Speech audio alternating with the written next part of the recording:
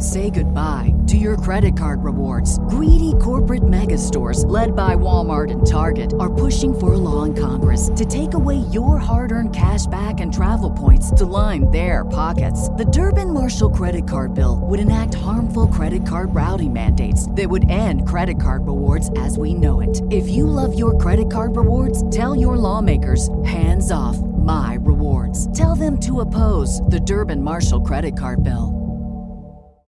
As humans, we're naturally driven by the search for better. But when it comes to hiring, the best way to search for a candidate isn't to search at all. Don't search, match with Indeed. When I was looking to hire someone, it was so slow and overwhelming. I wish I had used Indeed. If you need to hire, you need Indeed. Indeed is your matching and hiring platform with over 350 million global monthly visitors, according to Indeed data, and a matching engine that helps you find quality candidates fast. Ditch the busy work. Use Indeed for scheduling, screening, and messaging so you can connect with candidates faster. And Indeed doesn't just help you hire faster. 93% of employers agree Indeed delivers the highest quality matches compared to other job sites, according to a recent Indeed survey. And listeners of this show will get a $75 sponsored job credit to get your jobs more visibility at Indeed.com/podcast. That's Indeed.com/podcast. Terms and conditions apply.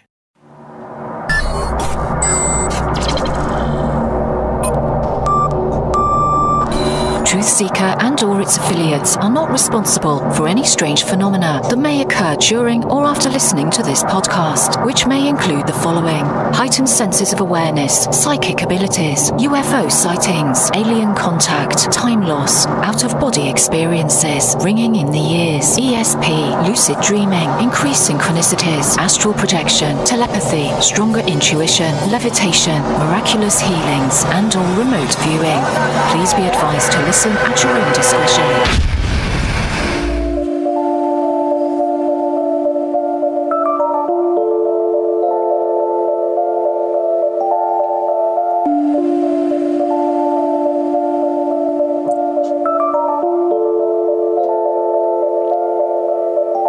Won't you come and take me away? I just wanna be with you. Won't you come and take me away?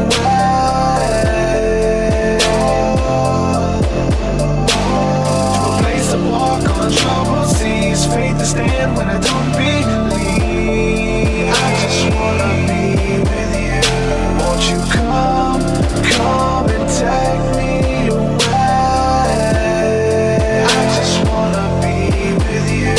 Won't you come? You are now locked into the Truth Seeker podcast. Gargoyles, psychics, everything's ungodly. Dark Savage. Streaming live at truthseeker.com. She's not a Christian. Give it up, y'all. Your portal to the paranormal, esoteric, and all things spiritual. She's tampering in Dark Savage stuff. And now, your host, Truth Seeker. Yo, what's up, ladies and gentlemen? I'm Truth Seeker. This is the Truth Seeker podcast. Got another exciting show for you guys today. We're going to get into some good conversation and dialogue. I like to talk to interesting people about their stories and mix it in with spirituality and faith and hope and love and things like that. And so I think that everybody has a piece of the puzzle to kind of bring something to the table and to take their piece, put it together, and formulate a picture. And so there's so many different people out there who are doing things that's working for them, whether it's, we have people on here who are coming off of drug addiction, people who are coming out of gang involvement, just negative lifestyles in general. And there's a process that they have to go through and things that are happening for them and things that are working. And so I just love to have conversations with these people and hear their stories of redemption and how they're making a difference in the world now. And essentially how this podcast was started is just having conversations like these over the telephones for hours on the end with myself and friends, 2-3 hour phone calls that when we got done with the conversation, we're just like, man, I wish, other people could hear this. I wish we could record this conversation and share it with people. So therefore we got into podcasting and doing like Bible studies and things like that over conversation, and using Blog Talk and different tools like that, bringing callers in and stuff, other people coming into the show. And started podcasting back in 2011. So essentially, this is what this is. This is just a conversation. I don't really have any questions planned. I do have some places I want to go with the interview today. I'm good friends with this brother. We're going to get into this interview here shortly, and it's going to be exciting. Before I go any further, I got to say a huge thank you to everybody who is supporting my work on Patreon, everybody who's supporting the channel, supporting the podcast, the music, and everything that I bring to the table. If you want to do that, you can head on over to patreon.com/truthseeker. And there you get access to a bunch of cool features that we have, some rewards and different tiers. So you get access to the Patreon only Facebook group, and that's where we have discussion there, and we talk about different guests that people want to see on the show. You get access to my full discography. It's like 10 plus albums that I've released. We have exclusive merch over there only for the patrons. And when I record a song, people are waiting on new music. When a song is done, the music is uploaded directly to Patreon. So many people are waiting on new music and new albums to come out my way. There's a bunch of new music over there, and it's exclusively for people who partner with me and support over there from month to month. Anywhere from $1, $5, $10 a month, whatever you choose to do, all of it helps. And so a huge thank you again to everyone who is supporting my work through Patreon. Patreon.com/truthseeker. So you guys enabled me to create podcasts, and so I release this stuff for free. It's free to consume, but it's not free to produce. So thank you again, everyone. All your donations, all your help and support, it means a lot. So our guest for this evening, Jeremy Payne. What's going on, my brother? Welcome to the show. Glad to be here. What's good, man? From Juggalo to Jesus Freak, man. It's kind of the catchphrase, right? Yeah. It's cool. It's cool because usually when someone's what we call in the world, when someone is lost, somebody is just out there reckless living life, and they come out of their lifestyle, whether it be gang involvement, drug involvement, whatever type of lifestyle they come out of. In your case, you know what I'm saying, being really big into the Juggalo movement. When God saves you from that stuff and that lifestyle, he usually sends you back to it. I know people who will come out of like the gay lifestyle and the rave scenes and stuff like that, and just all types of stuff. And then they go back, not to like judge the people, but to, you know what I'm saying, show that they're one of them, and to love on them. And there's a reason that they were in it to begin with, right? So tell us a little bit about your story, man, about being in the whole Juggalo scene and then coming out of it to where you are now. Okay. I pretty much got into the Juggalo scene when I was about 14. And I was in it pretty hardcore, like from the very start for the next like 3 years. So I was 17. And though I grew up around church, pretty much my parents didn't live it. I think that's the typical American household generally. But when I was 17 is when I surrendered to God. I felt him speak to me pretty intensely, and I went home that night and I pretty much threw away all my music, as much clothes as I could. I pretty much threw away everything, and I was in church solid for about a year. But the church I was in was very legalistic. I'm not going to say that the move of God wasn't there. The pastor didn't have anointing on him, because that would be a lie. But there was just so much legalism there that it didn't line up with the Bible. And that's not even why I left. I left ultimately because I got to a point where I wasn't feeling that love that should have been there. I was pretty much feeling like an outcast of the church. So, and I'm pretty sure it was just the enemy speaking to me, but it's pretty much in my mind. I was like, well, if I can't get love where I should be, I can always get it from my peeps. Mm-hmm. So I went right back to the culture. And I was back in it for probably another 3 or 4 years, give or take. But ultimately it took me, while I was gone, or while I was away from the church, or however you want to put it, I knew where I needed to be. Yeah. And I was longing for that place with God again. So it took me about 3 years or whatever to get back there with God. But eventually I got back to my walk. I ended up youth pastoring for a few years, doing outreach. And 2010 was where I released my first, the Demon Killer album, Volume 1 in 2010. And I was really pushing hard to reach to the Juggalo culture. And I really didn't see maybe a couple that were slightly doing it. But I didn't see anyone really going hard with it until about 2012. I came across Joe Hamblin, which was he was the founder, or is the founder of From Juggalo to Jesus Freak, and from there things just started falling into place. And it was crazy because I was mentioning to you last night or whatever, but I was supposed to go to the gathering while I was in that lifestyle, but I ended up finances fell through. And I didn't go, but now that I'm saved and I'm not living that lifestyle, I've gone to the gathering like 3 or 4 years now. Yeah. To do outreach. It's just crazy, like, how God works things. But no, initially, like I before I even got into Juggalo culture, I pretty much had that mindset or that appeal beforehand, because I was really into, the murderous rap or grittier rap. The more underground stuff, or things like that. So, I mean, I'd pretty much say I was like that to begin with. I didn't really find that click until I was about 14. Yeah. So talk a little bit about the culture, because, I mean, just for somebody who doesn't know what it is, I know it's kind of like a buzzword now. Like, a lot of people know what it is. A lot of Juggalos are even called gang members now. I know that's like a big thing with the whole Hatchet Man and ICP movement. They're calling them gang members and stuff. But for like somebody who doesn't know anything about that culture, what it is, what Juggalo is, I guess kind of set that up. And, just talk a little bit about the culture being really big on family, which I think is a key, foundation for the Juggalo movement. I was, as a high school student, I was really big into Insane Clown Posse, and called myself a Juggalo. We painted our faces and, all that stuff. So talk a little bit about the culture for somebody who has no idea what the heck a Juggalo is.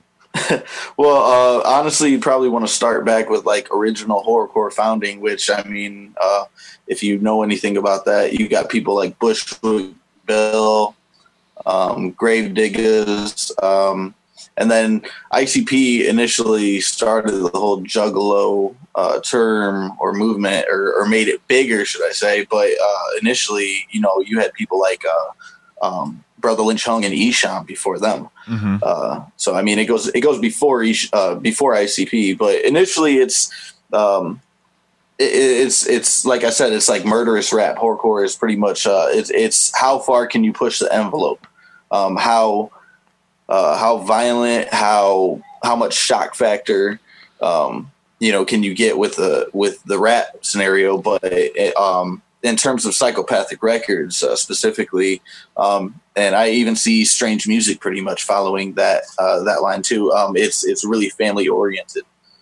However, like seeing how things are going now, I know there's a big divide in the culture because of the artists splitting and having indifferences and starting their own labels and stuff like that. But it really, from the beginning, it's always been family oriented, and it's usually been pushed towards the less fortunate, the lower class white kids, lower class white kids, or trailer the park ghetto, kids. or things like that. Yeah, pretty Trailer much park. white trailer trash. I'm straight out the trailer park myself, man. So I fit right in. So yeah. But speaking about the whole gang affiliation is crazy.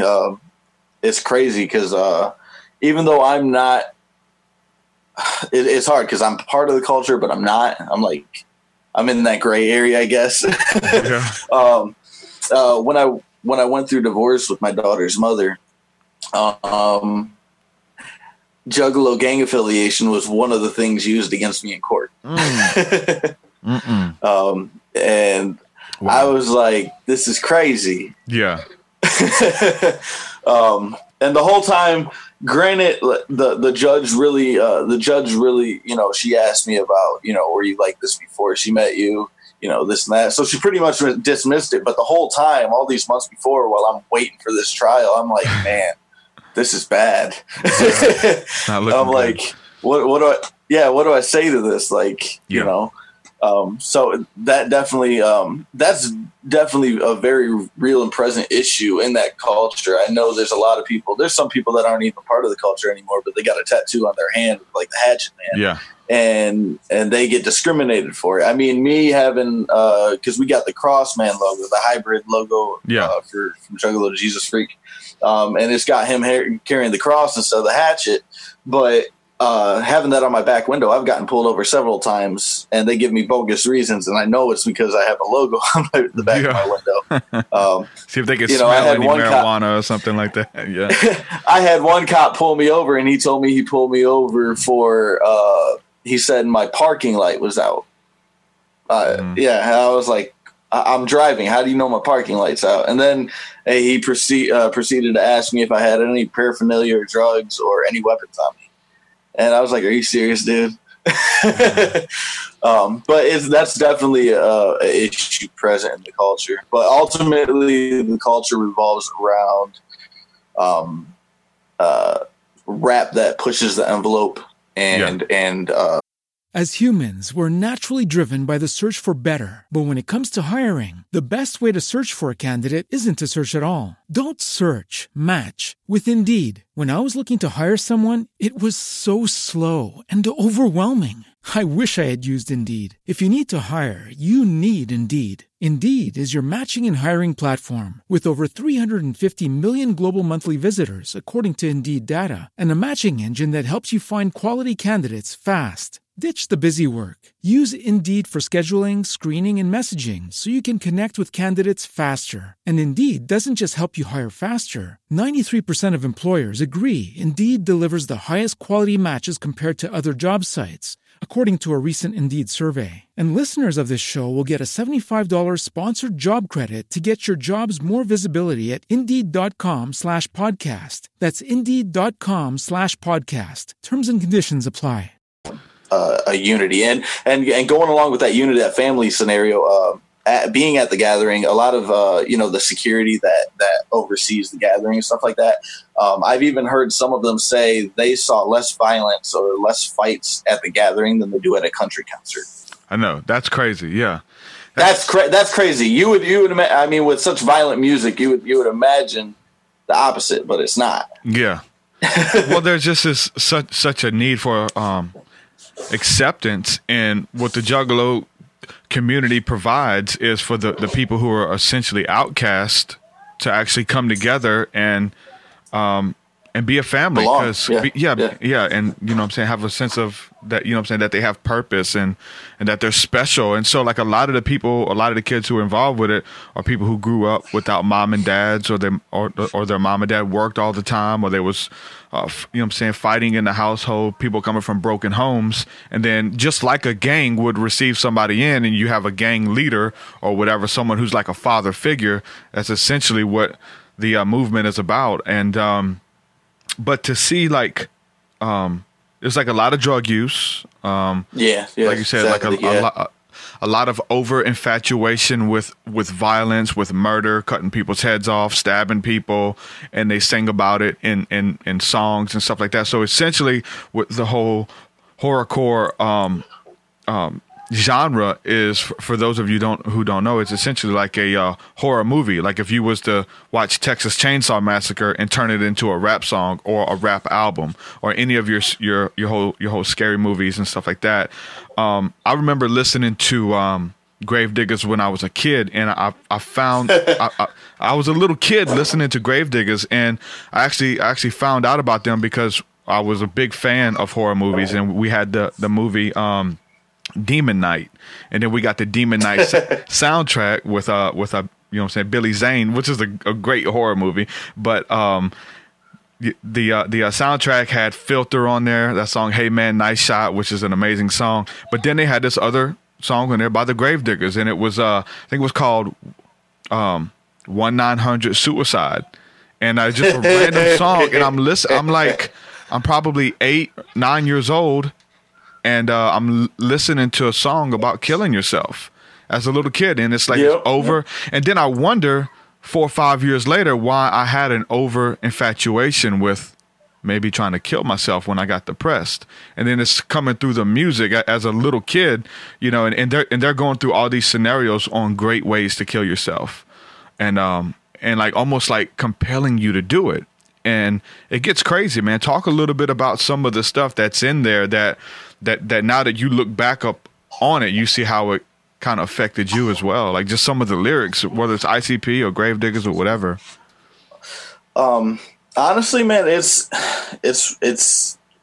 when I got saved, you know, my eyes opened a lot, but I'd have to say even when I became a father, my eyes opened even more, because the music, I mean, I knew all the lyrics by heart, and it was crazy. I never saw anything wrong with it. You know, you typically have people saying that, and I'm not trying to bash on ICP, but typically people, you know, juggles, well, ICP's Christian, but I'm sorry, you know, the fruit of the tree tells me what tree it is. Yeah. You know, so, I mean, if you're talking about being promiscuous, doing drugs, killing people, stealing, or witchcraft or stuff like that, that's obviously telling me you ain't fruitful of God, you know? So, yeah. So, I mean, and I think, and it's not bashing. It's trying to paint the tree for what it is, you know, and being at the gathering, man, it's sad, man. Like the kind of stuff you see, you know, there was a woman at one of the gatherings where she literally just, you know, and it's a little explicit to say, but she literally was like bent over like a fence or whatever, and there was just a line of dudes going through her. Yeah, you know? that's insane. Yeah, it's insane. Like, and me as a father, like, I'm like, you know, I would never want to see like it's just like it pricked my heart. I'm like, man, like that's someone's daughter. Yeah, you know, and even more so, that's whether she's living for God or not. That's God's child. You know, it's just it's rough, but as a personal influence, I grew up very broken home. Both my parents had very big issues on their own between the two. So I grew up very bitter and hateful. So the music drew me in that much more. But what I find, and people are like, a lot of people are just like, it's just music. It's just music. It's just music. But that's nonsense. Music amplifies emotion. That's why we use it in movies. We even use it in war. You know, it will amplify the emotion you're going for. So if I'm hateful or I'm dealing with issues of that nature, or I'm suicidal and I listen to stuff like that, there's people that don't, you know, it doesn't really push them, but the majority, it's going to stir your thought. You know, it's going to push you further in that direction. You know, I mean, if you're smoking weed, you're gonna play something about smoking weed. You getting romantic, you're gonna play something like that. I mean, get you in the mood. You know, it goes that perspective. So I mean, for me, horrorcore drew me in really bad because I was a hateful kid, man. I was bitter. I was hateful. I was confused, and then the whole. Like I said, I grew up in a broken home and pretty much hypocritical, quote unquote, Christian home. But, you know, there was no foundation there. So when I heard ICP talking about the Dark Carnival and little quotes about God or things like this, I'm like, oh, I can be Christian and be evil at the same time. Yeah. You know? So that engulfed me too. I didn't have a divide. Yeah.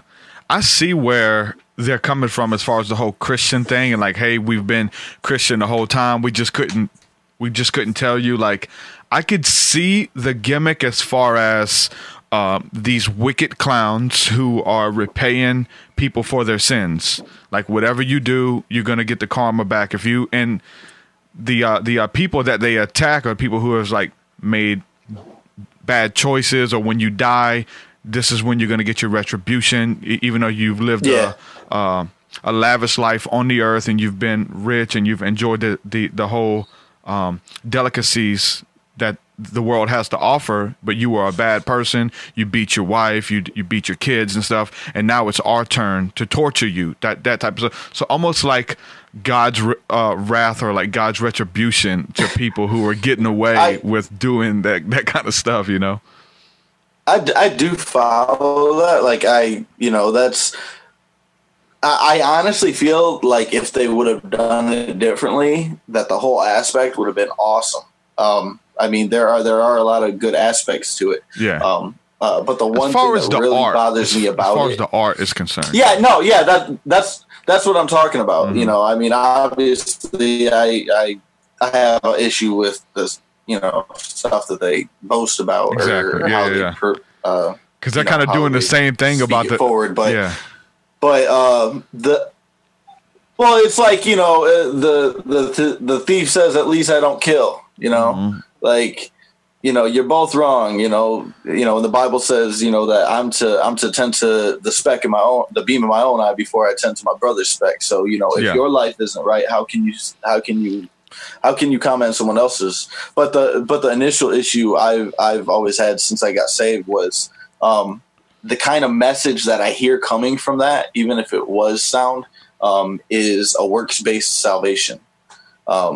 There's no blood of Christ. There's no deliverance. Yeah, I don't think that's ever been like that. Shared, It's pretty much you either do good or you do bad, and that's how you get your reward or get your punishment. But you and I know very well that we are saved by grace. There's nothing we can do to save ourselves. Yeah.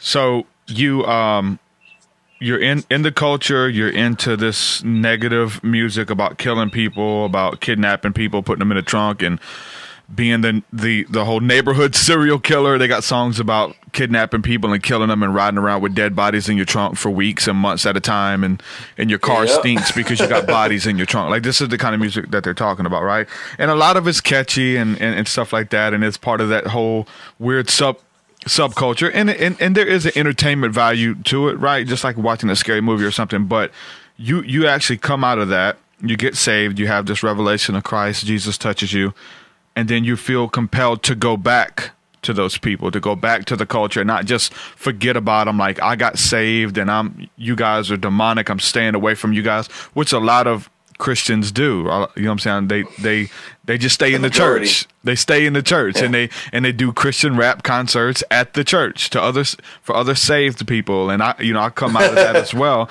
And they're trying to win the lost, but they're just preaching and rapping to church kids, Yeah. So you actually come out of that. You have a passion to go back in there. So stylistically, the whole genre of what is called horrorcore, which it has a feel to it. It's like a darker themed, but you can still do that type of music as far as stylistically, but then the lyrics from your lyrics are about bringing hope, or you can paint a picture about the evil, tormented person that you was by your demons and by your past and by your sins, but you put a twist on it and say, now I found salvation through Christ, and so I was this evil person. I would rob you, I would try to fight you or kidnap you or whatever the case is, but now I'm this. And so you're doing music essentially based on that, going into the culture and trying to win them with a style of music that they like or they're used to. So we got a couple questions in the chat room. People want to know about the face paint, and I guess if people aren't if people aren't familiar with the Insane Clown Posse, they paint their faces up like clowns, and then even people who are just affiliated with Psychopathic Records and just horrorcore in general, Tech Nine, like all of them paint their faces. So talk a little bit about the face paint and about yours, and people want to know if it has any significance. And someone even said that you're a Jesus freak, but you have Satan face paint on. And I know you get this stuff all the time, being a Christian, going back into that realm. So talk a little bit about their face paint, and then talk a little bit about yours as well. That's my new album I just released, Ride or Die. Actually, the title track pretty much is breaking down the whole face paint aspect or coming out of the culture. But the whole devil face is probably the typical thing I get from church folk. Yeah. and what kills me about that, just real quick is that's so Hollywood. Where biblically are you getting that from? Yeah. Where? Give me scripture. Any scripture I've read about the devil says he appears to be an angel of light, makes himself appear beautifully or whatever. So this whole red horn devil type stuff just doesn't make sense to me biblically or theologically. But ultimately the face paint is supposed to represent, it just happened like when I was working on my the first Demon Killer album in 2010, and I was very amateur at that point, but I was trying to come up with a concept to symbolize coming out of the culture. And I just ended up coming up with this. I mean, it was very simple, but it pretty much caught on. But what it's supposed to symbolize is pretty much two things in one. Number one, I used to idolize men that paint their face. I used to put them up on a pedestal. My whole life revolved around them. But now I'm doing away with that, and I'm idolizing Christ. Christ is my savior. Christ is my everything. That is the man, that is the one I look to. And above that, it's based off Revelation 1:5. And onto Christ who washed us from our sins in his own blood. So the whole point of the red face is supposed to be being blood bought, being washed of my sins and being brought out of that culture. That's literally the face paint in a nutshell. And it's crazy because I've gotten so much flack from the face paint or from the Demon Killer albums. You're going to get it in the church realm. Like if you go to the world and if that's your target audience, which is juggalos, you should be fine. But going into churches with the red face paint, like we were talking about yesterday, you gave an instance where you go to a show, and I've had to do it as well, where you're like the only white guy there, right? And then you're the only white guy at this all black church, and not only the only white guy, but your face is painted red, blood on it and stuff like that. Yeah. Every day we rise, challenging ourselves to work for what we believe in. At U.S. Border Patrol, protecting our borders is more than a job. It's a calling. Agents answer the call, working together to keep our country and communities safe. If you're ready for a new mission, join U.S. Border Patrol and go beyond. Learn more at cbp.gov/careers. With Lucky Land Slots, you can get lucky just about anywhere. Dearly beloved, we are gathered here today to... Has anyone seen the bride and groom? Sorry, we're here. We were getting lucky in the limo and we lost track of time. No, Lucky Land Casino, with cash prizes that add up quicker than a guest registry. In that case, I pronounce you lucky. Play for free at LuckyLandSlots.com. Daily bonuses are waiting. No purchase necessary. Void where prohibited by law. 18+. Terms and conditions apply. See website for details. Granted, typically I haven't gotten any the times I have had my face painted, whatever, pretty good reaction, once I've wrapped and all that. It's just the initial shock factor of this dude got his face painted. Mm-hmm. What is going on? Yeah. But no, I even had the Demon Killer Volume 1. I had that in 3 different Christian stores, and one of the Christian stores, one of the copies got bought, and someone brought it back and threw a fit and complained to the store, and was like, "Do you even have an understanding of what you are selling here?" Blah blah blah. Yeah. So they pulled that album off. They left the Righteous Talk the Way album, whatever. because it was earlier in the music when that happened. But I just ended up going to all the stores, and I was like, look, I sell more out of my trunk. I'll just, it's cool. I'll take them. Dude, I mean, you know what I'm saying? You're not the only one, though. I think POD, when they released their first mainstream album, The Fundamental Elements of Southtown, they had, it was sold in the Christian stores, and there was an image of a dude meditating. It's like a wooden man, and there was all these different symbols and a dove carrying a Trinity knot and stuff like that. And they actually wouldn't sell it, and so they actually made a blacked out cover with just the whole cover's black except there's a little square in the middle of the album cover where their name is. So it's a black front with just the POD.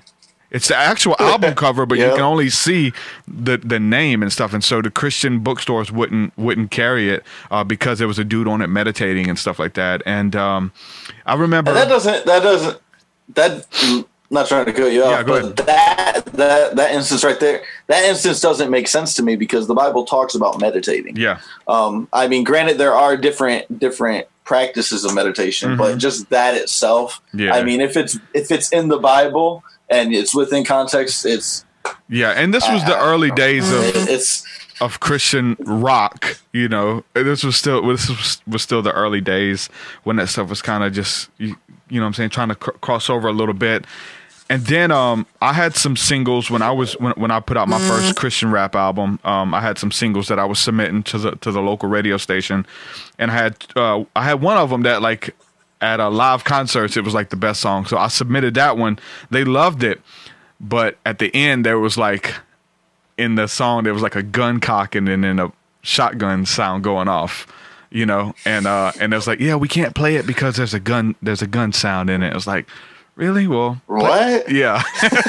That's ridiculous. I was like, you know what I'm saying? Play this other one. So it was cool. They ended up playing my other single that I put out, and it was cool locally, being able to ride around, and then on Friday nights and Saturday nights you would hear your song on the radio and people calling in requesting it. So that was cool when that happened. But yeah, Christian music industry has been squirrely and you know what I'm saying, what they accept. But now pretty almost anything flies. There's been so much stuff come through, and I think the industry is saturated with gospel artists and gospel rap, especially, that everybody's a gospel rapper.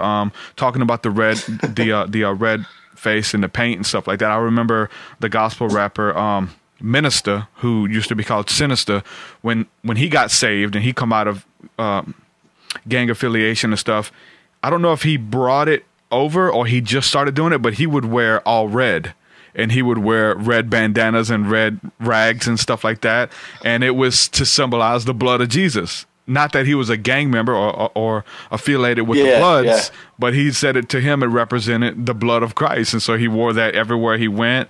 I know, you know what I'm saying, what's his name, Seven and Hog Mob, they wear purple, all purple, and they wear, purple gang rags, or, you know what I'm saying, bandanas, whatever you want to call it. And it's a family, but to them it represents royalty.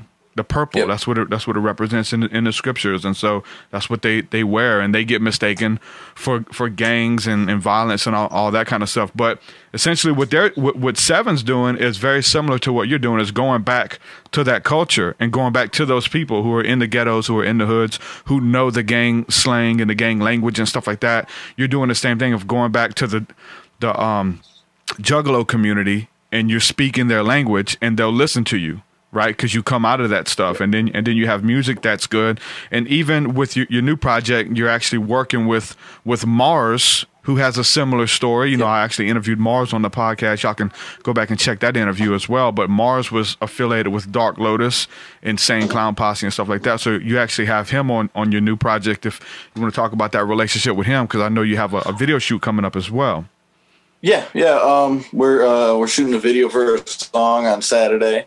It's actually going to be an exclusive song. It'll have the third verse will be a exclusive feature from Excalibur, and that'll be when the video releases. That'll be for free download in the description of it. So it's like an alternative version from the album. But ultimately, it's crazy with Mars and I. I mean. Back in like 2012, we were scheduled to do a show together in Michigan City. There was like a few other artists that were scheduled to go. And then Mars ended up not being able to make it. I think he had a migraine or something. But so, you know, we were friends on Facebook. I'd follow him for a while or whatever. But it wasn't until just recently when I was starting to work on Ride or Die that I reached out to him. And when I hit him up, we ended up talking on the phone, you know, and, you know, talking about both our testimonies pretty much, chopped it up, and he agreed to feature on the album and to come open up at the album release party when it took place. And then we've gotten to perform with each other, like I think once or twice since then. He's performed with some of my other peeps, other shows I wasn't able to make it, but initially he's got an amazing testimony, and it was crazy to have him on my album because out of all the groups, Dark Lotus was probably my favorite. Really? and not only was it my favorite, but honestly, I liked Mars better than ABK. Yeah. If anyone knows the whole thing with Dark Lotus, the first album originally had Mars in it with it was ICP, Twisted, Blaze, and Mars, and then they got rid of Mars. From what I understand from everyone, Mars was getting so much love that pretty much ICP got mad about it. Mm-hmm. I mean, that's just the buzz I've always heard, but they ultimately got rid of him, replaced him with ABK, re-released the album, and I don't know. I never felt it back then like I did the original, but it was cool to work with him. It was amazing to get him and the other cats I got on the album to be on there, because I mean I was pretty into their music back then, so I mean it's just crazy to work with them now. yeah. It's funny too because the Insane Clown Posse just put out a single where they were just like dissing everybody they could, and there was a line in there where they dissed Mars and they showed his image on the video and stuff, and he's been gone for a while, and just out the blue Violent J you know, disses him, and it was so funny to see Mars's response, right? Because he didn't know about it, but his inbox was blowing up from people. Hey man, you see, you know, they dissed you in this new song and all this stuff, and he just like, oh, I'm praying for them, and I love those guys, and may God bless them and keep them or whatever, just to handle it so humbly. And but a lot of people think that came out of the blue, but they've been beefing for a while, and Mars did a Violent J diss song, right? Or the real, the real Dark Lotus. So that's almost just like, you know, their retaliation or retribution for him, you know, dissing them now, you know. But now he doesn't want anything to do with it, and I guess rightfully so. I guess. Yeah. No, like I mean, I gotta say his diss. I mean, obviously I don't agree with my stance now, but like his diss was rough, man. That was. I mean, I don't. He came pretty rugged with that diss. So I mean, it's but that was a while back, man. I'm yeah, I know, right? That's what I'm saying. It's been a long time, and then Violent J just out the blue. Yeah, it's and it's funny to me though, man, because it's you know, with Mars and you know where he's trying to go with things and push things. It's crazy because honestly, that just made him more relevant. Mm-hmm. Exactly. You know, I mean, because everybody kind of forgot about what he's doing now. So it sent an audience over his way to check him out at what he's doing. And he's just preaching everybody. So I mean, you could almost think that a work of God. You know. Yeah. Violent J probably didn't even know it, but you know, God was kind of, you know, pushing that through his mouth. But you know, it's. Yeah. Just give a quick shout out to everybody who's holding us down in the chat room live. Give a quick shout out, Adam Starseed Bay. What's up, brother? I just had an interview with him, which was amazing. It's going to be out soon. Adam Starseed Bay. Jared, what's up, brother? Chris Garner. Alyssa, Freedom Gower. Be Easy says, whoop, whoop. What up, True Seeker? Whoop, whoop. What's happening? Family. I went to my first Insane Clown Posse concert probably, and this may this may answer Alyssa's question, and I'll tie this in with her question. She says, have either of you ever found yourselves moving away from your faith after having a come to Jesus moment? If so, did you find your way back? How do you know it's the truth? And I'll tie that into my story with my Insane Clown Posse concert, because it was a time where we were moving in miracles, praying for people over the phone and just believing God for miracles and seeing like the miraculous happen, for just healing and people wanting to know Jesus and having an encounter with the Holy Spirit by us praying for them over the phone. And we were meeting together. We were going live on Facebook, praying a lot and stuff like that, and seeing God move in a lot of ways. And the Insane Clown Posse was coming to Biloxi over here and in Mississippi by one of the casinos. And I've never been to an Insane Clown Posse concert, but I wanted to go. And I was like, you know what? I don't talk to a lot of my high school friends. Let me hit them up, because we were all into Insane Clown Posse in high school. So I was like, let me hit them up and it'd be like a reunion. Let's just all get together. I ain't seen them in 10, 15 years, you know. Let me invite them and we'll go hang out for the night. So I did that, and there was a couple guys went. But when I was going to purchase the ticket, like I had a conviction about me, right? I was like, I know I don't need to go to this, but I want to. It's nostalgia. You know what I'm saying? Just for the night, we'll go listen to them. And it was the Riddlebox tour. And the early stuff is what I was into, right? So I bought tickets. And the weird thing is, it's like when I bought the ticket, I knew that, and it was like a 2-week span out from the concert. So I bought the ticket. And when I did, there was a conviction there. And from that moment until the concert, I was like, I knew I was doing something wrong. So it got in the way of that connection between me and God, because in order for you to flow in the Spirit and to walk in true freedom, you got to have everything open, and you can't hide anything from God. You can't try to trick God. Like I mean, that's the original sin of Adam in the garden, trying to act like he didn't do something, or trying to hide his sin or his emotions or his actions from God. And so me buying that ticket, I knew I shouldn't have did it. And from that point down, I was like, I didn't feel motivated to pray. I didn't feel motivated to be a Christian and be expressive about it, because I knew that I was going to this concert and I knew I was going to have some drinks. I knew I was going to enjoy the music, and there was a conviction there, man. That whole 2-week process of like, from being on a mountaintop, okay, this isn't just regular life, but we were like, there was a lot of awesome stuff happening, and I bought the tickets, and so that happened. We went to the concert, and it was nostalgic. We painted our face up and everything, right? And you know what I'm saying? We move in healing and all kind of stuff. And then here we are going to the concert to enjoy Insane Clown Posse. And like, I ended up putting somebody in a choke lock at the concert. Some dude who's probably on some freaking speed or something, man. This dude was getting all crazy. I put him in a choke lock. And then I had all these people around me who I didn't know. So there was a sense of paranoia, because like, I grabbed some random dude and put him in a choke lock. And I'm like, man, he's probably got a crew with him, because we're in another city. And you go into concerts, like you don't go by yourself. Well, it was just me and like a couple other people. But then I got paranoid, because I'm looking up and people are pointing at me, screaming like, hey, let him go, you blah, blah, blah, cursing. I'm like, oh, wow, this dude's got friends here. I may get jumped, you know? So yeah, it just brought all this negative energy, man. After that, I had fun. I definitely had fun, but from where I was going with that intimacy with God and walking in miracles and keeping my channel clean, it definitely muddied the waters up. So from that moment, it's like it took a long time to get to where I am now, and to be like, have that faith built back up and that confidence. Obviously, we could go and partake of anything we want, and there's a piece there as children of God. But I knew I was doing something wrong. It's not like I couldn't go there and go.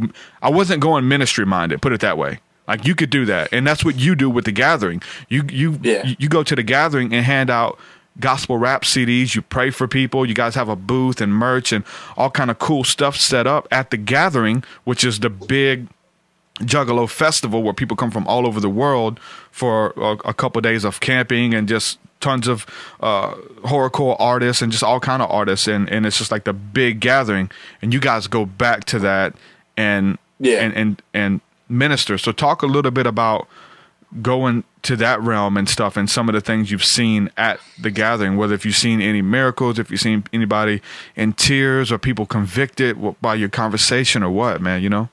Yeah, I mean, kind of expounding off of what you were talking about with your personal instance. I can't say I've like slid back to like go to a concert or something like that, but I typically about like, I don't know, like 80-90% of secular music I don't listen to. I typically just listen to Christian music or whatever. But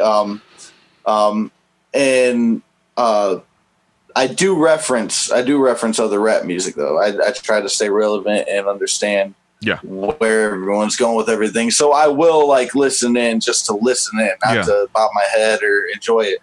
But I will say I found myself a couple times where I've been doing that, and I kind of catch my mind going where it shouldn't. Like I'm like, you know, and before you know it, okay, 2 days have gone, and why am I still listening to it? Yeah, you know.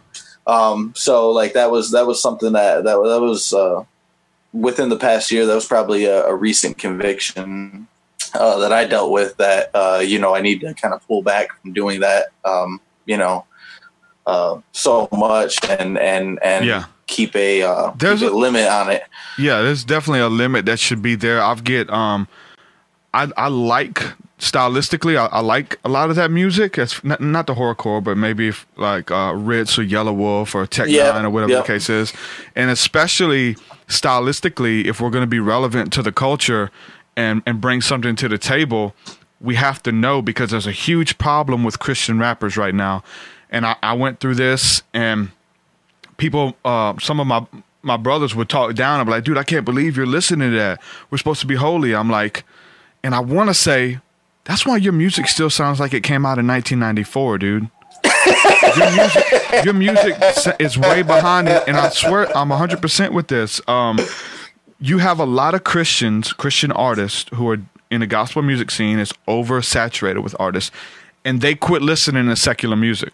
And they quit. Let's just say they got saved in 2000, and they quit listening to secular music in 2000. In 2008, when they get ready to drop their album, 2018, whatever, their last hip hop reference is 2000's T.I. It's dated. Yeah, it's dated, and so they're coming out with music that sounds. And there's, you know, they say that Christian music is 7 years behind secular music or whatever the industry is doing, and it shows. I mean, you're doing music that sounds like old school Master P. Typically, yeah.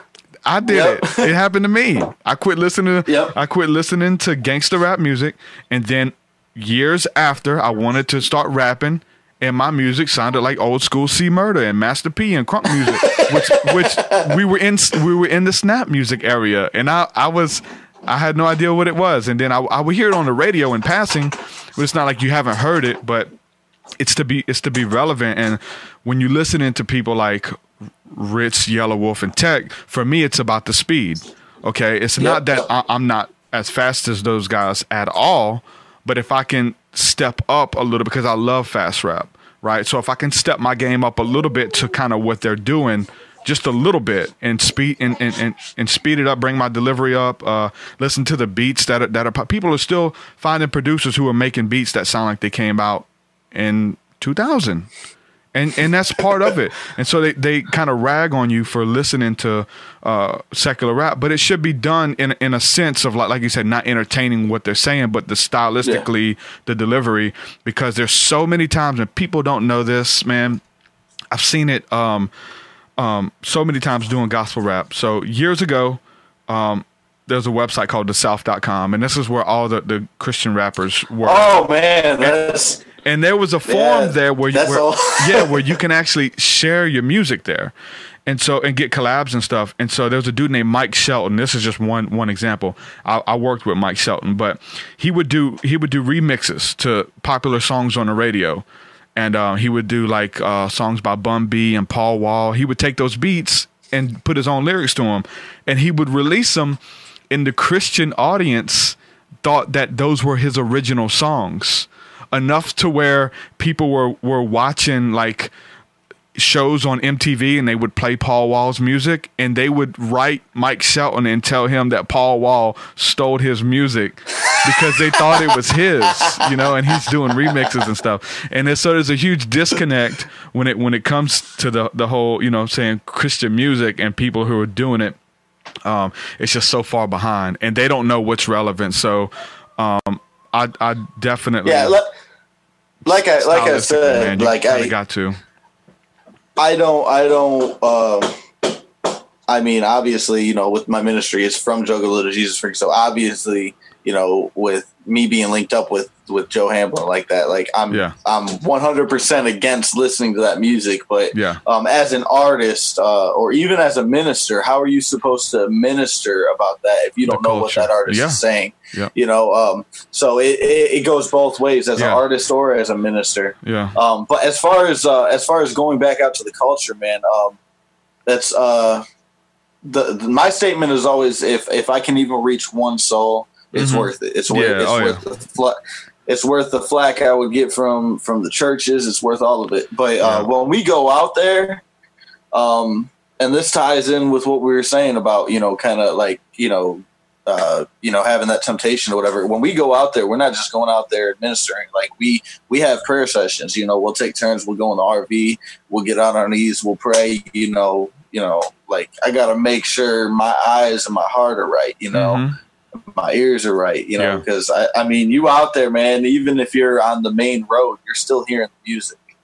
You know, I mean, there's girls walking around naked there, you know, so, you know, God protect my eyes, you know, God shield my eyes from looking where I shouldn't, you know, so there's a lot there, but, it's sad though, like you were saying, because it lacks in church, you know, and granted, I'm not going to say church folk or church kids don't need to be ministered to, because there's even problems in church. There's no perfect church. No doubt.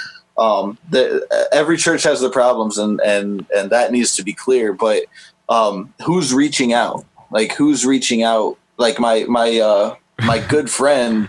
My good friend. He's 20 years older than me, but he's a former drug addict. He was very big into coke. He was a very big alcoholic, and God delivered him on the spot.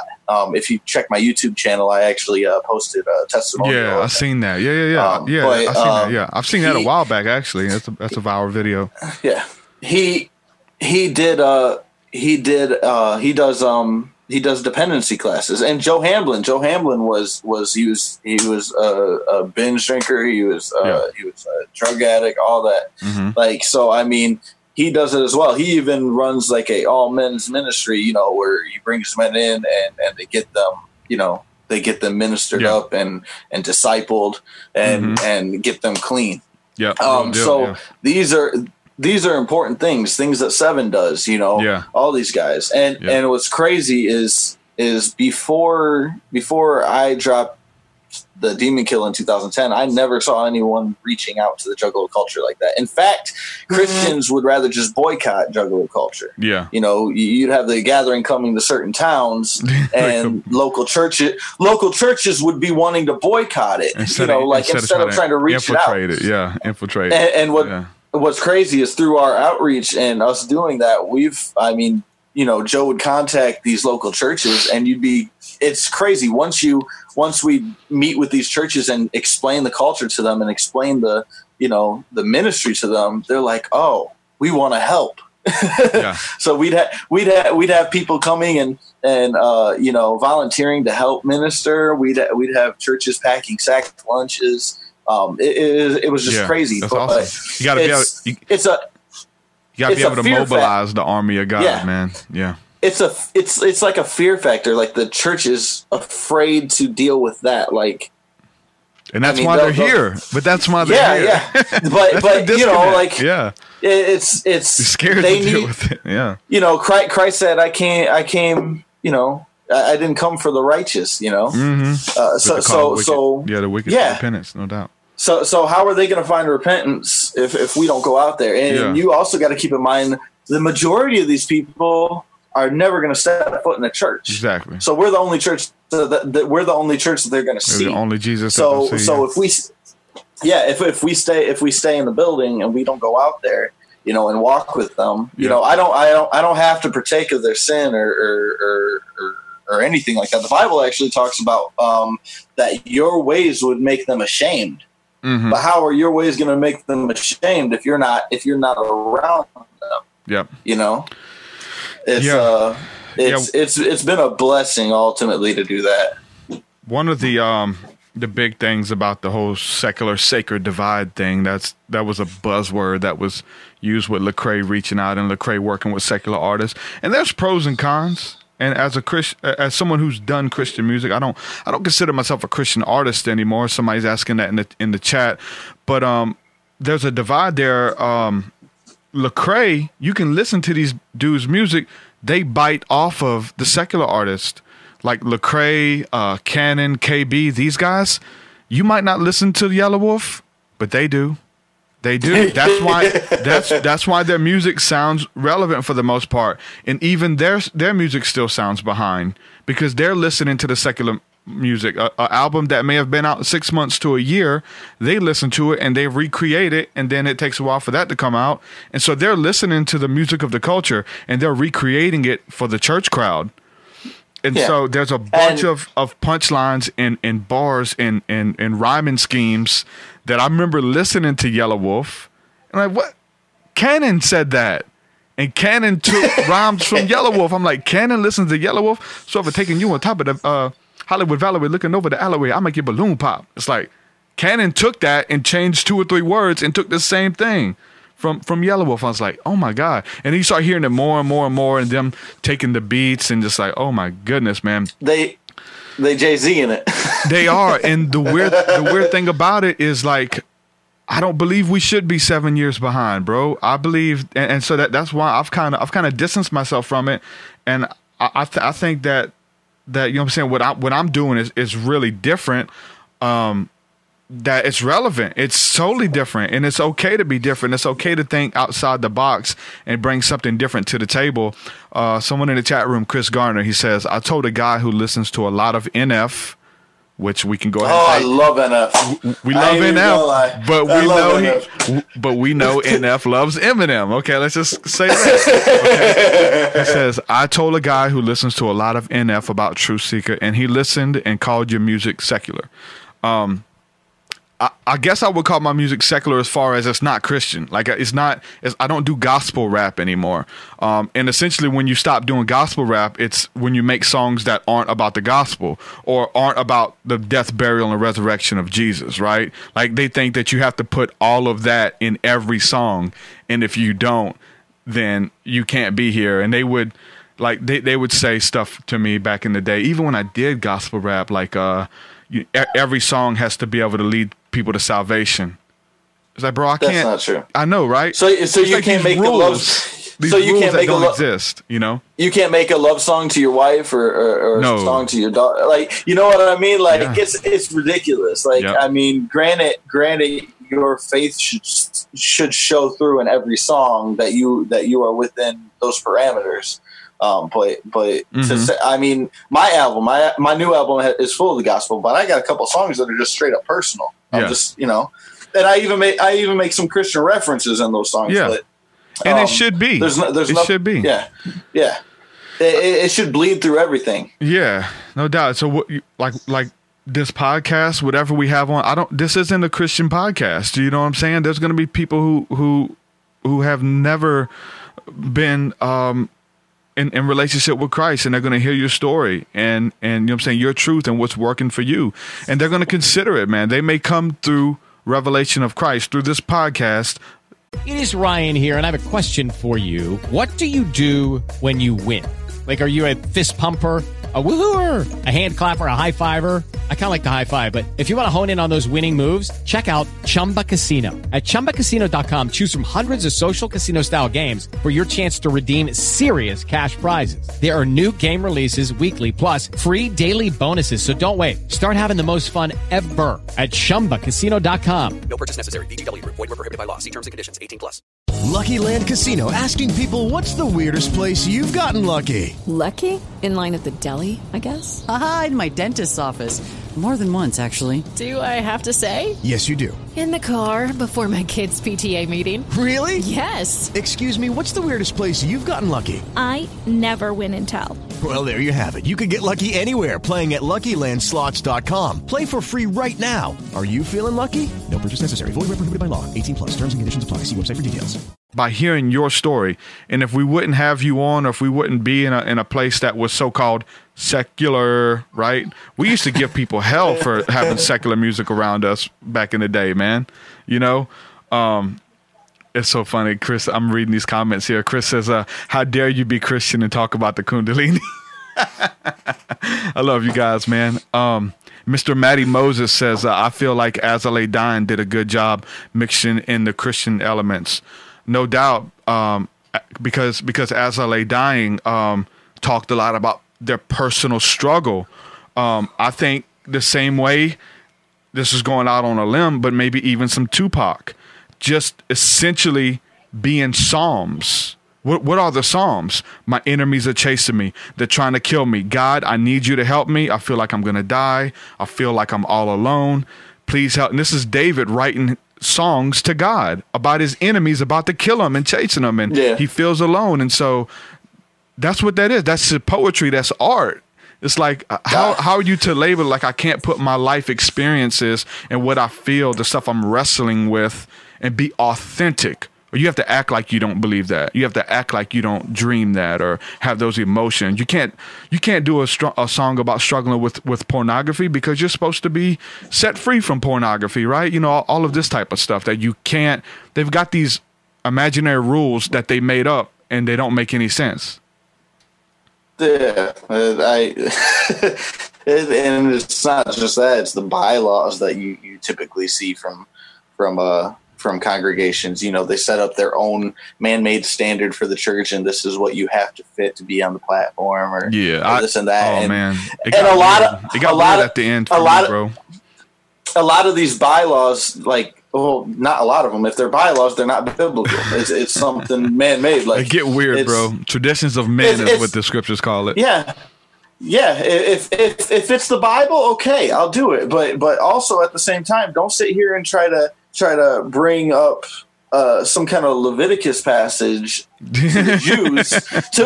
I'm not a Jew. Yeah. Like, you know, I mean, like you have to know your theology, and you have to know the culture, the surrounding, you know, the time. Exactly. You have to have all this understanding, you know, and you got to understand, you know, the place and time of things, you know. That's why the Bible says to study to show ourselves approved. You can't just read a King James version scripture and say, well, this is what it means. Yeah. It's You got to know culture and context. You got to know idioms. You got to know what the jokes were. You know, and I know people who study it, and I know people who teach it and stuff. And there's so much stuff that is taught in the American Christian church about the scriptures and references and stuff that totally don't mean what they're trying to say it means, but it means the exact opposite. Things that are being taught, and there's so many things that are there that are just in culture and context, and we don't get. And so a lot of that stuff, you know what I'm saying, turns people away, turns me away. Like you said, they try to put these laws on you. I think tithing is like a big one.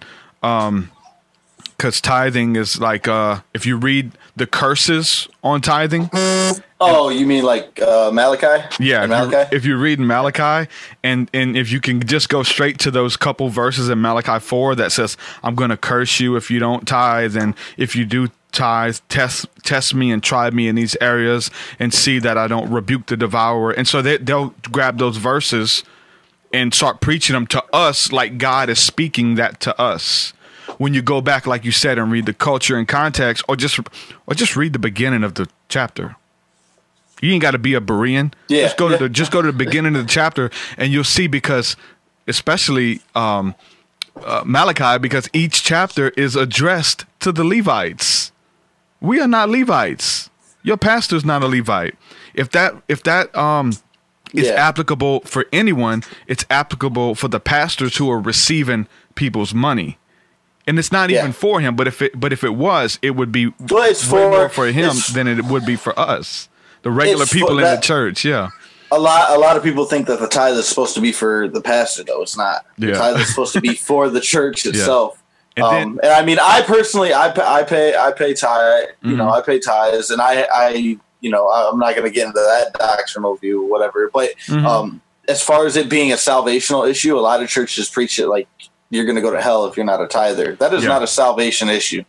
What about what is it? Deuteronomy 14 talks about like every 4 years you're able to consume your tithe on whatever you want and like spend it on yourself. You never hear that preached. Like, hey man, you guys keep your tithe this week. Go ahead, y'all. Take your wife out, buy a nice dress. You know, stuff like that. Like you'll never hear that. And there was so many different rules and stuff, but it's set up a system that is not biblical, man. It just really isn't. There's no way to spin it and see what Christianity that Christ taught and Paul preached is totally not what we have today at all by any means necessary. But they do have a lot of good stuff that they're doing in churches and stuff, and I do appreciate a lot of what they do, and they help people, and there's a form of spirituality that's reserved in the churches, prayer and worship and praying for people, laying on of hands, going into essentially going into trances while they're worshiping. I mean, you worship God with your eyes closed for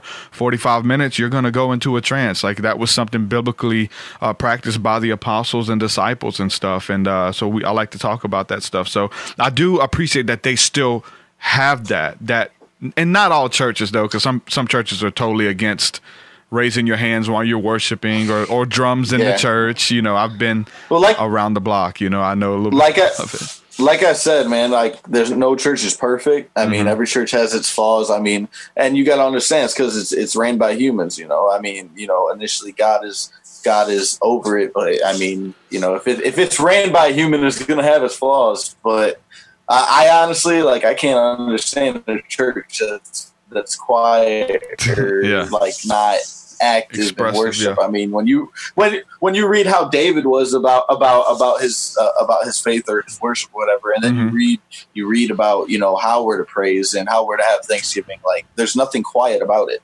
Yeah. So I mean, for me, there's no way I'd ever be able to get into a quiet church service. Yeah. Speaking. Oh, I was just gonna give a side note, man. Like speaking about getting kind of backlash from the church folk, whatever. On a personal note, I had this older woman, you know, a few months back. She pretty much criticized me for my mohawk and my earrings on Facebook or at church. No, it was at church, you know. Actually, it wasn't at church. What am I saying? It was at a get together, but she was a Christian lady or whatever. And you know, I pretty much, you know, I tried talking to her and I was being respectful, and then, you know, she just wasn't being mutual with it, I guess. And that was it. And then just recently, this woman, you know, came to me. And she brought up the scripture from 2 Corinthians about being all things to all men. And she was like, you know, I thought of you. And I was like, wow. You know, I was like, you know, like you know, I was like, wow, I didn't expect that from you. But, you know, her perspective on me completely changed. Yeah. So it's, and it's crazy, like, because I'm not gonna lie, like, and I don't really take offense from it from, you know, older generation or old folks. I mean, I pretty much expect that, and I'm not gonna hold it against them. Yeah. But it's just it was crazy for me to have that kind of run in. What about at first though? What about at first? Because I know you kind of had to learn that. So how was it at first when it was happening? Because I'm pretty sure when it first started happening, you started taking it personal, right? Yeah, honestly, it was to the point to where I almost wanted to stop going to church and stuff. Yeah, no, not that. I almost wanted to just give up on the music. you know, like, or at least the avenue I was trying to take it. It was, you know, I was just like, no, I said, you know, I felt like that was where God was taking me, but I was like, it was kind of like a Joseph scenario. Not saying I was going through all these bad things like Joseph, but, you know, it was like, what, you know, this is where you want me to go, but why isn't anyone seeing this? You know, why is it? Yeah. Yeah, I understand, bro. You sound like you got a little one who's looking for you in the house, man. But I'll say this, bro. If you're seeing fruit and lives are being changed, stick with that if it's working. And that's what it's about. If it's actually working and you're being an impact to the culture, man, keep it up, bro. Okay, man. Man, thanks for coming on and hanging out with me. You want to go ahead and give your links out for people who can check you out? Yeah, man. You can find the Ride or Die album by Jay Payne on iTunes, Amazon, Google Play, all that stuff. Or there's physical copies available at lightridermusic.net. And you can also like me on Facebook, Facebook.com/ Jay Payne Music. That's just J, not a J-A-Y. But or you could just look up Jeremy Michael Payne or Jay Payne and get at me. But I'm down to chop it up with anyone that's got questions or would want to hit me up. Yeah, definitely, man. So love to have you back on sometime soon, brother. Maybe work with you again in the future, man. Keep up the good work, bro. Yeah. Okay, man. All right, shalom. Peace. Peace. Another episode of the Truth Seeker Podcast. Good stuff. Sometimes it's hard when you got little ones, right? And they're needy, and so they wanna be a part of what you're doing. I was waiting for the door to open and a little kid to come walking through the room. You guys remember that video? There was a video of I think he was with the BBC over, I guess, in the UK or wherever he was, and he was doing a live feed from his office space in his house, and the door flings open in the background, and his little kid comes walking through dancing. And she's just so cute, man, this little bitty kid. And she sits on this table, and the table falls over, and the books fall everywhere, and he tries to grab her. And then the toddler comes through in the little scooter or what, the little walker. She comes through the door, and she's coming through with the kid, and they're sitting there. They're so cute. And then I guess it's the mom. She comes diving through the door and grabs the little walker and tries to yanks the kid by the arm, and she's dragging him out. One kid's leg gets stuck, and she's snatching him out the room. And this guy's just like on the live feed, trying to do a live broadcast, and the kids barge in the room. It's hilarious, but it's cute. That little kid is so cute, come walking in there dancing, and he just like pushes the kid back, and the kid falls over the table. It's kind of sad. But anyway, if y'all haven't seen that, type in like kid barges in on interview, and maybe I'll post it in the show notes just so you ain't got to do that. But that's funny, and I was waiting for that to happen. It's been so many times where we do interviews and stuff, and the kids want to get on the camera, and sometimes they do, you know, or like a door will open and you see a little kid's head. They're watching their dad do an interview through the crack in the door, and you can see him on the camera. That's so funny, man. It's so funny. So yeah, shout out to everybody in the comment section. Maddie Moses, what up? Chris Garner, yeah. Let me this last comment. Chris says, thanks for putting your story out there. Thanks to you too, Truth. No doubt, man. Yeah, that's what it's about. People not being ashamed to share their story and what's working for them and their belief systems and stuff, regardless of who believes in it and who agrees or who's there to actually try to validate their story, right? And once you get over the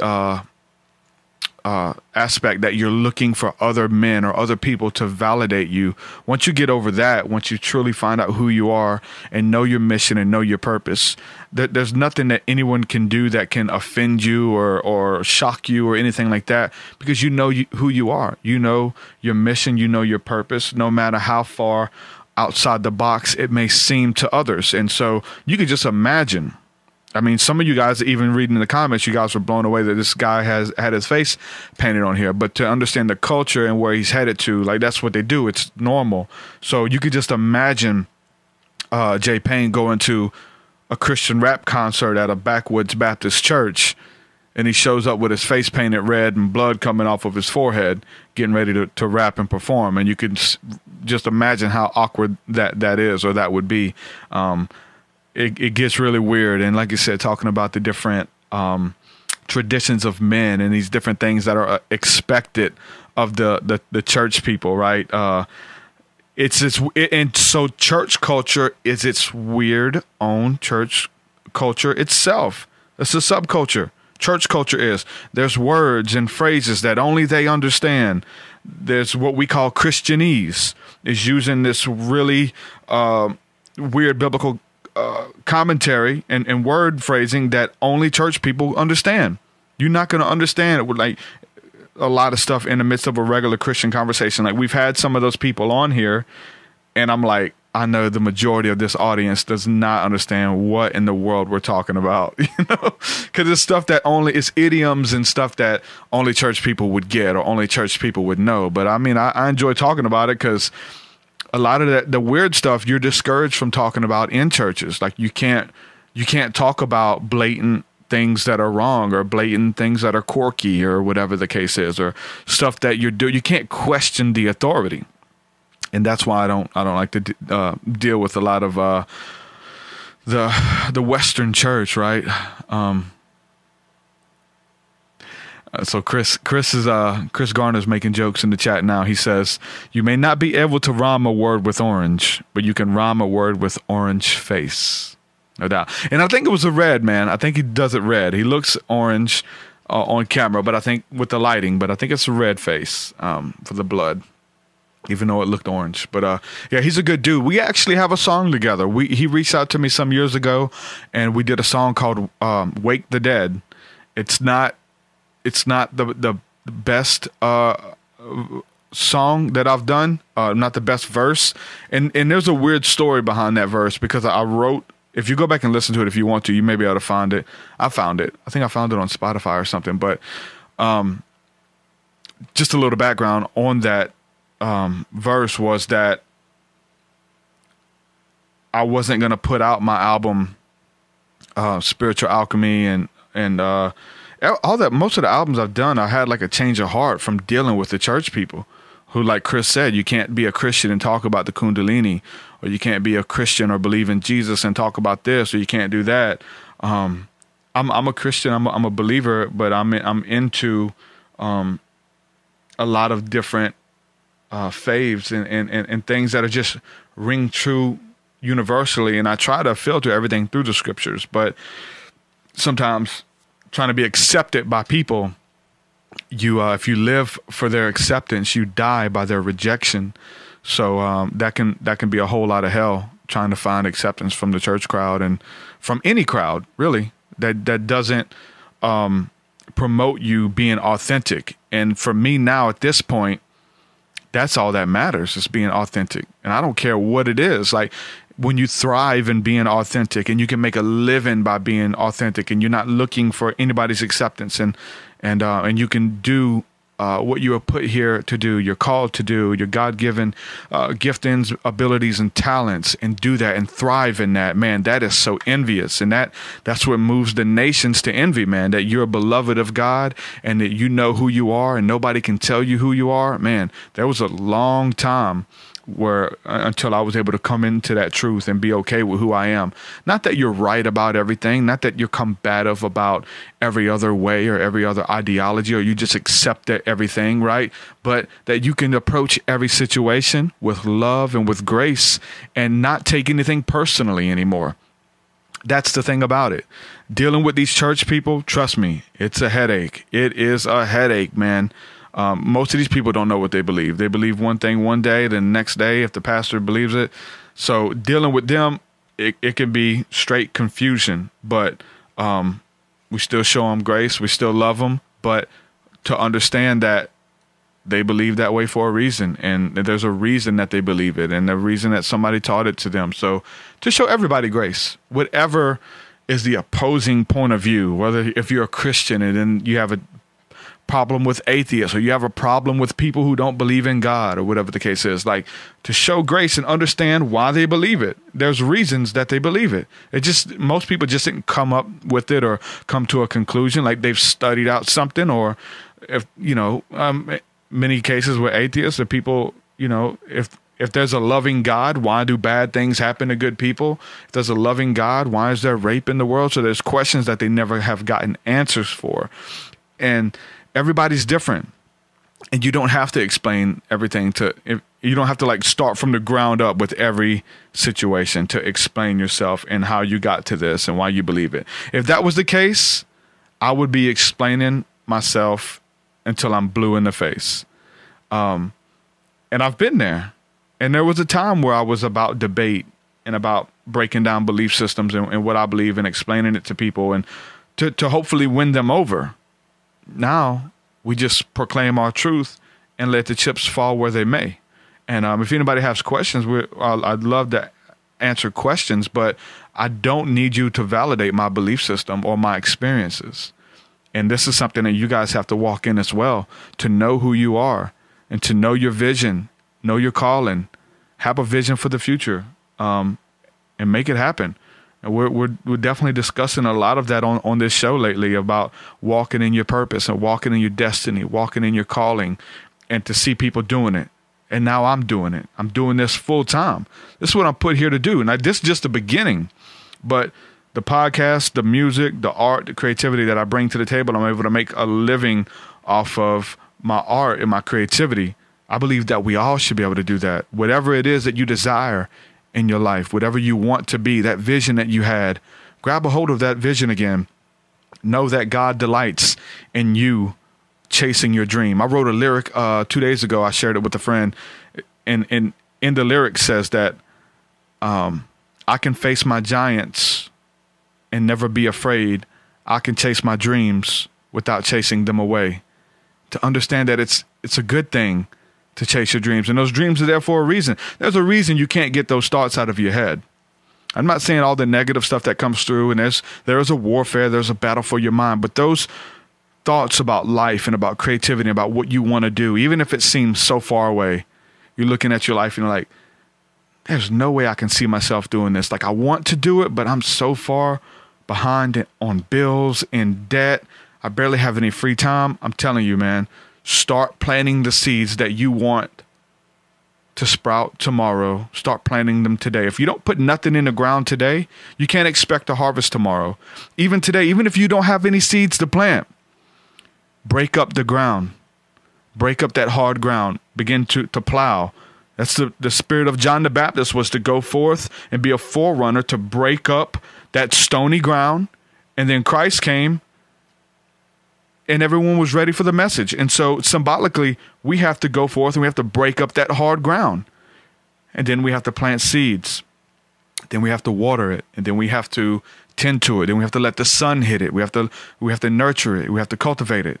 That's the same thing with your dream and anything that you want to grow, anything in your life. You can do it, you can achieve it, and give God the glory in the midst of it.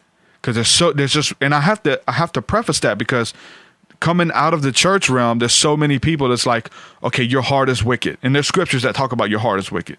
The heart is wicked and deceitful above all else. Who can know it? And it goes back to what we're talking about. We have to know the culture and context and what it's talking about. It's talking about the desires of men. But then there's also scriptures that go forth and say that God has put the spirit of his son in our hearts that cry out, Abba, Father. And then it says, delight yourself in the Lord. He will give you the desires of your heart. So essentially, to make a long story short, delight in the Lord, delight in all those things that are good. Let him become your passion. Let him become your desire. And he purifies your desires, the desires of your heart.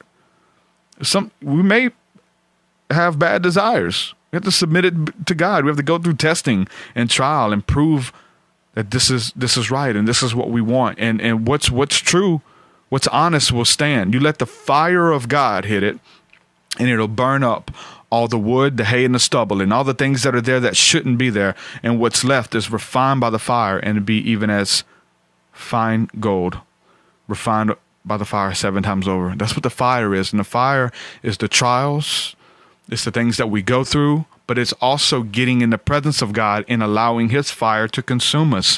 When we look back on the scriptures and we see that in the Old Testament, it's all symbolic about where we are today spiritually. But in the Old Testament, they would make an altar and they would bring their sacrifices to the altar and they would burn it. It's the fire. And we serve a God who answers with fire. And this is a symbolic fire that we go through. This is testing and trial. This is how he answers. This is a picture. So bring your sacrifices, bring your dreams, your goals, bring it all to the altar. Lay it down. Let the fire of God consume it. Let him test you, try you, and make sure that everything is pure, that there's nothing getting in the way, that there's nothing there that you want to exalt over God. And that's usually what it is. He just has to deal with your desires. And if he would have given you your dreams 6 years ago, 3 years ago, some of you today, if he was to give you your dreams today and give you a platform, you'd mess it up. You'd get on there, there'd be bitterness and resentment, and you'd use your platform to tear people down. And even not willingly, not knowingly, you would do it. Just because you need healing in certain areas. Trust me, every 6 months, man, we go through a season of breaking down and rebuilding. And you have to plant something. You have to do the work. You have to do the work spiritually. You can't just show up. You got to do the work. You got to show the universe. You got to show God that you really want this. And when you do that, you recapture that dream. The universe works with you. God works with you to recapture these dreams. It's the spirit of love, the peace, and of joy. That's your inheritance, man. I'm telling you, this stuff is working. This stuff is working. And we got plenty of friends who are creating the life that they want for themselves. Well, if we look at Drew Gower, one of my right-hand men, who is, he says it himself, morbidly obese, 400 pounds. Guess what? The seed he had to put in the ground. He had to get up every morning, whether it's an hour early every morning, and go to the gym. Drew Gower has lost over 200 pounds, and he's been featured on the DDP. Diamond Dallas Page has been featured on his podcast. He's been flown out to Atlanta by Diamond Dallas Page himself, someone that Drew Gower used to watch on the television as a kid. Used to watch this guy on TV, flew him out to feature his story and to even offer him a position in some things that are coming up. Delight yourself in the Lord, and he'll give you the desires of your heart. Work with me on this, guys. It's truth anyhow. I love each and every one of you, man. Thank you so much again from the bottom of my heart. Everybody who's supporting on Patreon. You guys mean the world to me, allowing me to do this stuff and bring these podcasts to you guys. And they're blowing up. They're blowing up on the audio end, on iTunes and Spotify, iHeartRadio, the podcast apps, all of this stuff. Like, the numbers are increasing. It just shows me that you guys are resonating with it. And that works. My inbox is blowing up. People are picking apart the podcast, and little things that are being mentioned or certain guests that we have on are ministering to them. And I'm getting messages in my inbox daily of people thanking me for going there. And I'm telling you guys, people who are in big places of position and power are checking out what we're doing on this show. And it's really cool. It's really cool to get kudos from people who can't publicly thank me. Put it that way. Publicly, they can't thank me, but they reach out and they say, man, you know what? Keep it up. God's blessing you. His hand is upon you. I'm thankful that you talk about this stuff because I can't. I'm in a position where I can't talk about what you're talking about, and I can't be open with it. Thank you for putting your neck out there. So bless every one of you guys who are listening to this right now, and I sincerely love you guys from the bottom of my heart. Shout out to everybody holding us down in the chat room. What's up, Raz? Shalom, my brother. I see you. Indigo Trial. Try not to cry. Amen. That's what's up. Plenty of stuff coming. I got a bunch of interviews on deck. New music on deck. It's coming. We're just going to be consistent. And I don't know when, but it's coming too. We're going to start doing some stuff live. We're going to be, whether we're setting up seminars to talk about some of this stuff that we discuss here, and do hands-on demonstrations with healing and speaking out words of encouragement, and really getting out there to travel and really see some of you people. So if anybody wants to make that happen, send me a message, because we're looking for buildings. We're looking for places that we can come to with our message. So it's going to be amazing. So I love each and every one of y'all. I'm going to say it again. Peace and shalom. Your way so much higher than mine, so much higher than mine, so much deeper than mine, so much deeper than mine. Well, that does it for this episode, folks. To hear more episodes of the Truth Seeker podcast, head over to truthseeker.com. And if you're wanting to support the show and get rewards, go to our Patreon page at patreon.com/truthseeker.